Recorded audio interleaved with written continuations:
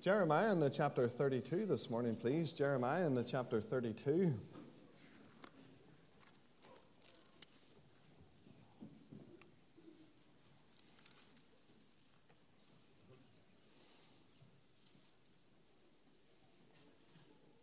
We'll enter into the chapter to verse 6.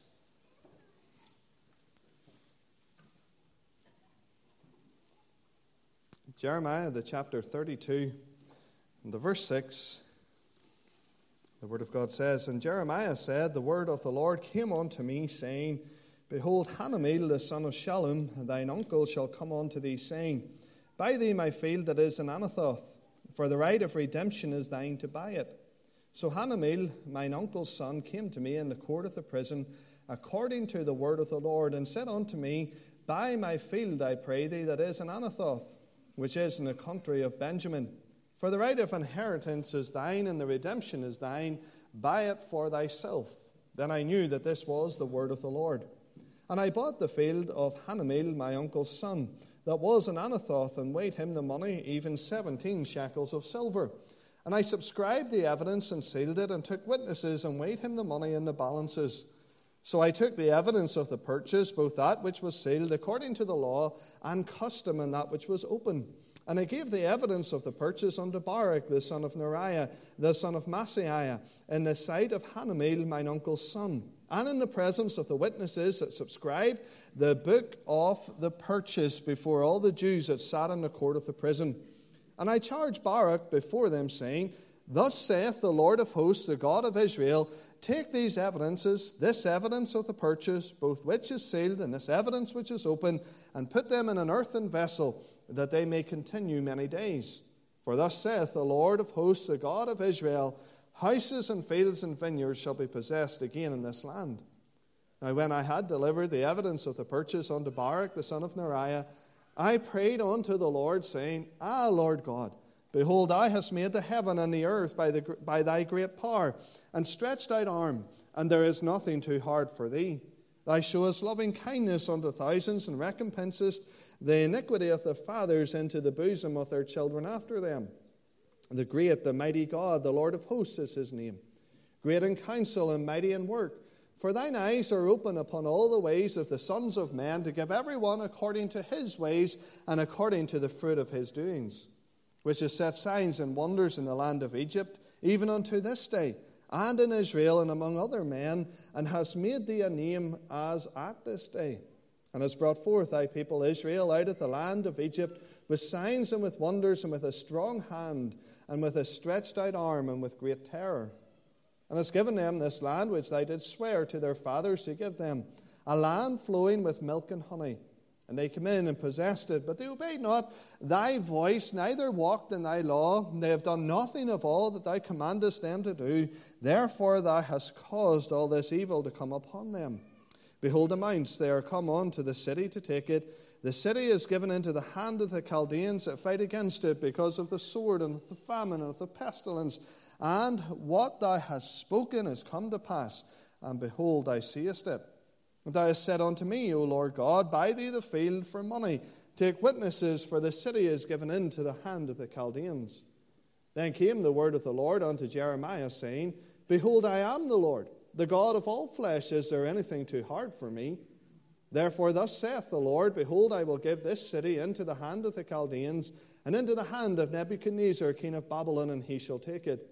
And the Chaldeans that fight against this city shall come and set fire in this city, and burn it with the houses upon whose roofs they have offered incense unto Baal, and have poured out drink offerings unto other gods to provoke me to anger. For the children of Israel and the children of Judah have only done evil before me from their youth. For the children of Israel have only provoked me to anger with the work of their hands, saith the Lord. Come down to verse 40. And I will make an everlasting covenant with them, that I will not turn away from them to do them good, but I will put my fear in their hearts, that they shall not depart from me. Yea, I will rejoice over them to do them good, and I will plant them in this land assuredly with my whole heart and with my whole soul. For thus saith the Lord, Like as I have brought all this great evil upon this people, so I will bring upon them all the good that I have promised them. And fields shall be bought in this land, whereof ye say, it is desolate without man or beast. It is given into the hand of the Chaldeans. Men shall buy fields for money, and subscribe evidences, and seal them, and take witnesses in the land of Benjamin, and in the places about Jerusalem, in the cities of Judah, and in the cities of the mountains, and in the cities of the valley, and in the cities of the south. For I will give their captivity to return, saith the Lord. Amen. And we'll end our reading there at the verse 44. Jeremiah was a prophet of whom it is written in the word of the Lord that God knew him, God sanctified him, and God ordained him. Furthermore, God said unto him that he was to go to whom God sent him. He was not to be afraid, but rather the comforting truth that he received was that God had put his very words into the mouth of Jeremiah. Surely this then was a prophet who was guaranteed success, we would say. But no, we know that with the benefit of hindsight that Jeremiah's ministry, which was primarily to the southern kingdom of Judah, resulted in very little evident fruit.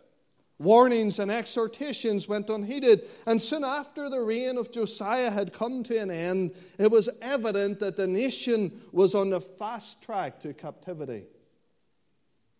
Such were the discouragements that Jeremiah faced. So stark was the evident disregard for him and for his ministry that very often we refer to him as a weeping prophet. Indeed, this description of Jeremiah is vividly personified in the book of Lamentations when the prophet records his laments in the aftermath of the Babylonian ransacking of the city of Jerusalem. So we come to this chapter 32. We enter at a time in Jeremiah's life when the disregard he was held in is clear for all to see. He is found in this chapter in the prison house, all because the king, remember the king, the man charged with leading the people politically, but also with being a spiritual example to them. Well, this king, Zedekiah, was neither a good leader nor a good example. And so Jeremiah, the man of God, was simply considered to be a nuisance, a traitor, a thorn in the flesh. And because of the perceived negativity of the messages he continually proclaimed, the command had been given, and in prison he was cast. But God was at work. And in everything that Jeremiah came to, and it's a reminder to you and I this morning that in everything that we come to, God is always previous. And into this prison house, right into the midst of the prison cell that his servant was in, God came with a message which was simple yet profound. And this message comes crashing in to our service on Sunday, the 20th of February, 2022. If the Lord tarries, and you're bored one night in 2052, and you need something to put you to sleep, this message will still be as relevant today, or that day, if you choose to listen to this message. Because the Word of God is that which is powerful. But the Word of God delivers to us this morning a message which is fundamental if you want to know what it is to abide in the secret place. If you want to know what it is to overcome the challenges of life, to be able to see God in the midst of trial and trouble. If you want to be able to cut through the noise and commotion of time. And if you this morning are serious about doing business with God, then you will do exactly what this message tells you to do. And what is this message? Verse 25. Buy the field. Buy the field.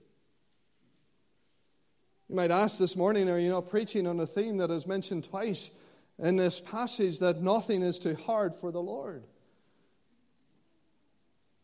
We are, but it's not the primary emphasis of what we read in this chapter. Because the main emphasis that the Lord desires to see fulfilled as he delivers this message to Jeremiah is not to convince him of a fact, that nothing is too hard for the Lord, and that remains to be a fact today. But it's to see Jeremiah do something in response to that fact.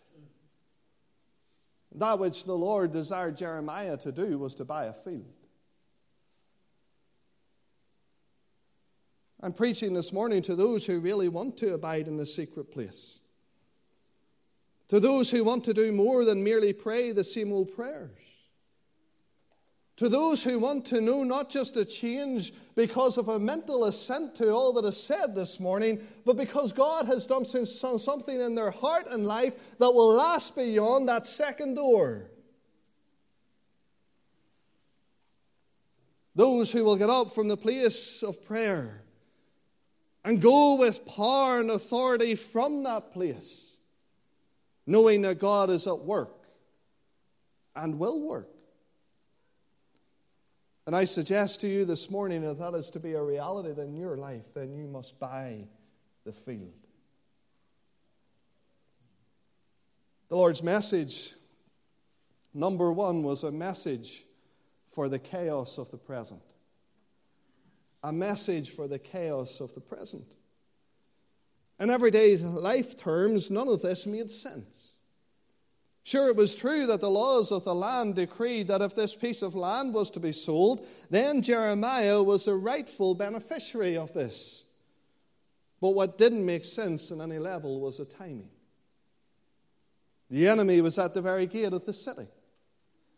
And if they were encamped outside of Jerusalem, then it's safe for us to assume that either they already did or they soon would hold complete control over this field that was being offered to Jeremiah. And so this field in Anathoth really was only Jeremiah's possession on a piece of paper. Because the reality was that the Chaldeans, the Babylonians, would soon have complete control over the land. And so in the language of today, Hanamel was pulling a fast one. And Jeremiah was a mug to agree with the proposal. But here was Jeremiah, isolated, ostracized, accused. Here was one who was a person non gratis in the kingdom. Here was someone who had every reason to be down, deflated, depressed. Here was a servant of God who no doubt was frustrated with life, was no doubt frustrated with ministry. He had more against him than with him, and yet the message of the Lord came loud and clear to him, and that message was, buy the field. Perhaps this morning you identify with Jeremiah. Things haven't gone as you planned. Things haven't worked out the way that you hoped. In life, you find yourself isolated, frustrated, perhaps even deflated. In ministry, you've been discouraged. It appears there's more against you than for you. In your spiritual life, the old accuser has been picking at your sore, prodding at your weak spot. And here we are this morning, gathered together as a company of God's people.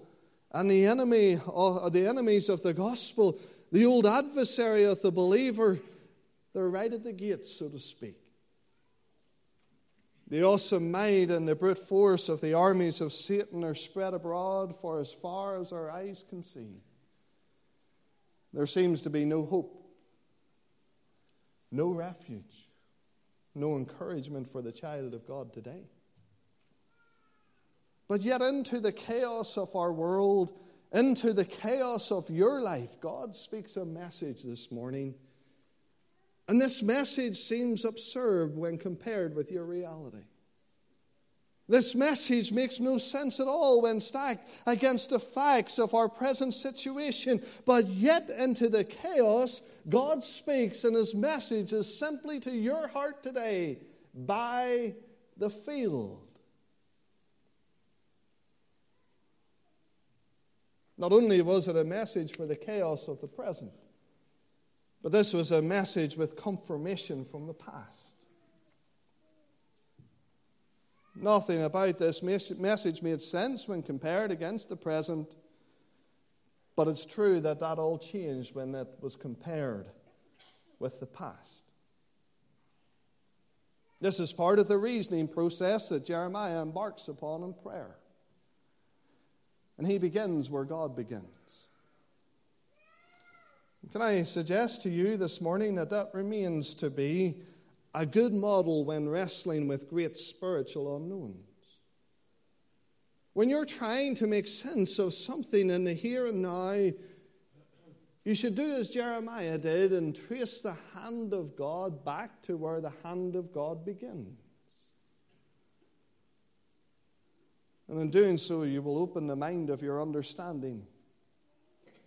You'll open the mind of your understanding to the great wealth of wisdom we find in God, to the great depth of love we find in God, and to the great source of power that we find in God. So Jeremiah, when this message didn't make sense in the present, goes right back to Genesis chapter 1 and the verse 1. In the beginning, God. Read in the verse 16, now when I delivered the evidence of the purchase unto Baruch the son of Neriah, I prayed unto the Lord, saying, Ah, Lord God, behold, thou hast made the heaven and the earth by thy great power and stretched out arm, and there is nothing too hard for thee.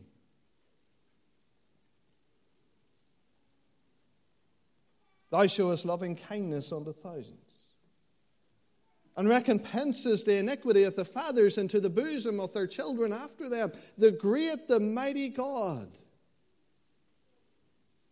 the Lord of hosts is his name. So Jeremiah, as he comes before the Lord in prayer, as he embarks upon this reasoning, even with the great matter that he's wrestling with, having surveyed the heavens, having taken in the world, having considered the miracle of his creation, man himself, he declares that there is nothing too hard for God. The great, the mighty God, the Lord of hosts, that's the one before whom he bows. If that wasn't enough, he goes on to trace God in the history of the nation. Read in the verse 21 where he says, And thou hast brought forth thy people Israel out of the land of Egypt with signs, with wonders, with a strong hand, and with a stretched out arm, and with great terror. Thou hast given them this land which I did swear to their fathers to give them, a land flowing with milk and honey. And they came in and possessed it. God was at work in the history of the nation. Everywhere they looked was a testimony to how good God had been to his people, to how God had prospered his people, to how God had fulfilled his word to his people. All around him was evidence aplenty that God was a faithful God.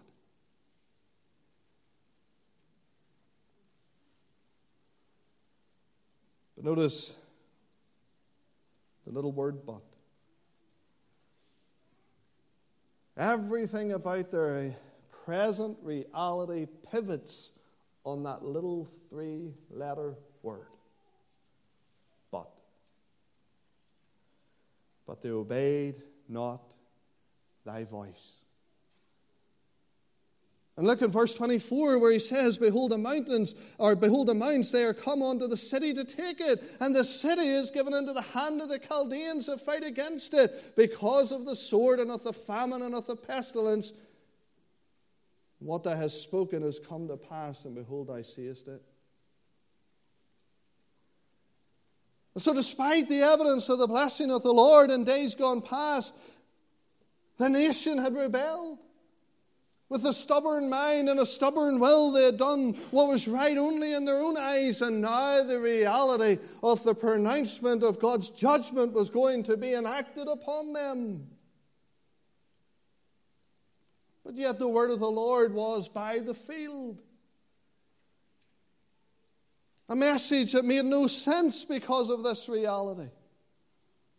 Yes, when stacked against the evidence of plenty that God had been faithful down through the generations, it made real sense, clear sense. But in the here and now, it made no sense.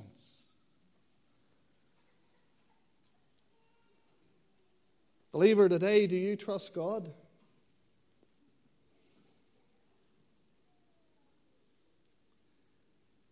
Do you trust that He will fulfill His promises to you? Do you trust Him to work in the lives of your loved ones and friends? Do you trust Him to guide you and to provide for you? Do you trust Him with your health? Do you trust Him in matters of business and wealth? Do you trust Him to use you and guide you in His service? Do you trust Him when there appears to be thousands of reasons not to?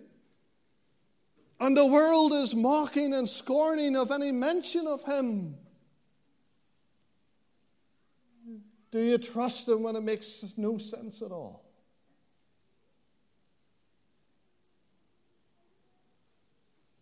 I tell you, if Abraham could trust Him to leave home, friends, and family behind, if Noah could trust Him to build an ark to the safekeeping of his family, if Joseph could trust Him in the pit, the prison, and the palace, believing that what others meant for harm, God meant for good, if Jochebed could trust Him to build a little ark of bulrushes to the salvation of her precious baby boy, if Moses could trust Him to stand before mighty Pharaoh and proclaim the Lord's message, let my people go, if Joshua could trust Him to equip him and bless him in the leading of the nation and the conquering of the promised land, if Caleb could trust Him to say, give me this mountain, if Gideon could trust Him to say, the sword of the Lord will fight for us, if David could trust Him to stand before Goliath and say, is there not a cause the Lord will deliver me, you into mine hand today, that all the earth may know?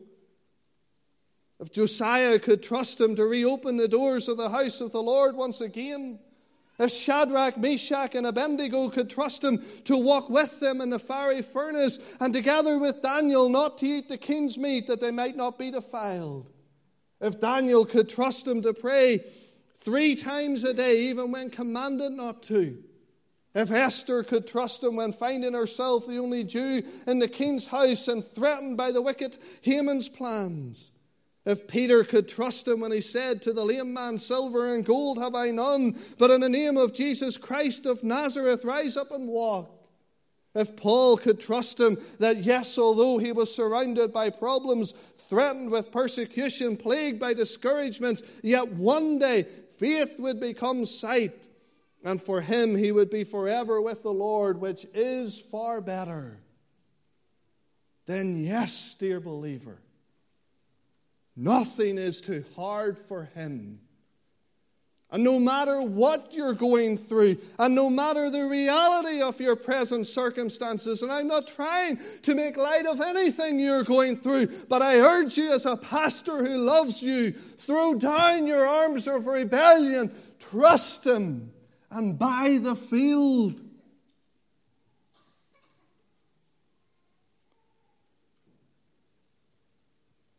It's a message with confidence for the future.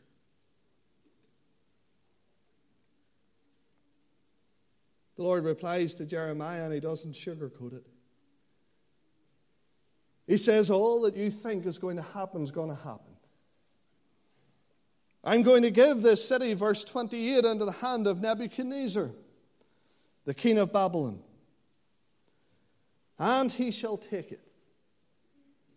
And the Chaldeans that fight against this city shall come and set fire in this city and burn it with the houses upon whose roofs they have offered incense unto Baal, and poured out drink offerings unto other gods to provoke me to anger. All that you think is going to happen will happen, and much worse. But this is all against the backdrop of a promised future. As crazy as it was in that moment to buy the field, the Lord promised that it was all for a reason. Look in the verse 15 where he says, "For thus saith the Lord of hosts, the God of Israel, houses and vineyards and fields shall be possessed again in this land." Read in the verse 37 where he says, "Behold, I will gather them," speaking of the nation, "out of all the countries whither I have driven them in mine anger and in my fury and in great wrath, and I will bring them again unto this place, and I will cause them to dwell safely, and they shall be my people, and I will be their God." Read in the verse 42 where he says, "For thus saith the Lord, like as I have brought all this great evil upon this people, so will I bring upon them all the good that I have promised them. And fields shall be bought in this land, whereof ye say it is desolate, without man or beast. It is given into the hand of the Chaldeans. Men shall buy fields for money, and subscribe evidences, and seal them, and take witnesses in the land of Benjamin, in the places about Jerusalem, in the cities of Judah, in the cities of the mountain, the cities of the valley, the cities of the south. For I will cause their captivity to return, saith the Lord." Now, the Bible student will identify this as part of the framework of the new covenant. Something spoken of already in the chapter 31. Something referred to here in the chapter 32 and the verse 40 as the everlasting covenant. Something we're going to come back to towards the end of this calendar year in our Bible classes, God willing. But for our purposes today, it is simply enough to summarize this as a promised future. The buying of the field was not a token gesture of faith. It was not an object lesson for insanity. This was faith in action. God had promised. God would perform what he had promised. So today, what's your field? What is the thing that seems to be crazy to believe that God will do for you? What is the step of obedience and dedication that God is requiring of you today? Buy the field. Because God promises a future to you. And God's desires for you are greater than you can understand, that you can fathom right now. Look in the verse 41 where he says, "Yea, I will rejoice over them to do them good, and I will plant them in this land." God doesn't want to place you somewhere. God wants to plant you somewhere. God wants your life to be rooted and grounded. God wants you to have roots downward and start to bear fruit upward. God doesn't want believers today to be plagued by this bouncy ball Christianity. One day they're up, the next day they're down. One time they're okay, the next time they're fighting wars on every side. Why? Because they fail to buy the field. They fail to believe God. And they fail to believe a God who can do anything. A God who is greater than any problem, any difficulty, any trial, any trouble, any persecution, any feeling of our own. God is greater. And today he urges us, the people of God, not to be those who simply pay lip service, not to be those who are content resting and sitting in a good church where good things are done, but to have that desire to be part of a great church where great things are done, because we serve and we see the evidence of the mighty power of the great God working amongst us. And it only comes when we get to the secret place, where we learn to abide because we've bought the field. Makes sense to nobody else but in the grand plan of God. It's a door that opens every opportunity. So look to the past and see evidence in your life and see evidence in this church of God's unfailing faithfulness in each and every step so far. But look beyond the reality of the present and see the sure and certain promises he has given. And today, leave here and buy the field. Believe in God. Invest yourself. Take him at his word that nothing is too hard for him.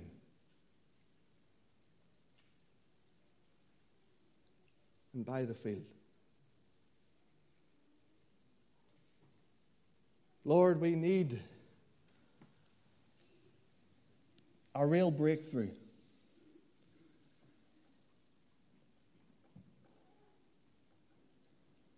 But it only comes when our rebellious hearts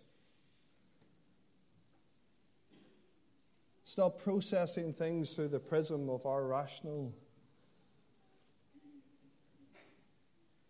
perception of all that's going on.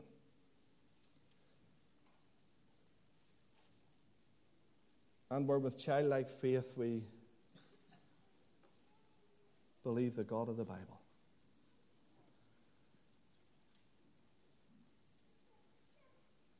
Help us all to get to this point today.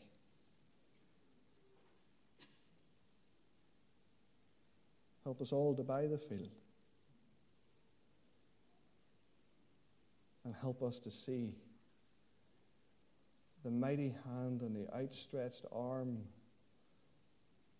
of the God for whom nothing is too hard at work here in our assembly and in the individual lives of thy people here. Granted, not for our sake, not that any memorial would ever be raised in our name, but that the Lamb would seeth the travail of his soul and be satisfied. For it's in his precious and worthy name we pray. Amen. What a friend we have in Jesus. All our sins and griefs to bear. What a privilege to carry everything to God in prayer. After the first verse, if you're not remaining for the time of remembrance around the table, please feel free to leave at that point, and God bless you as you go. And for those who remain behind, we'll meet together around the table in just a few moments.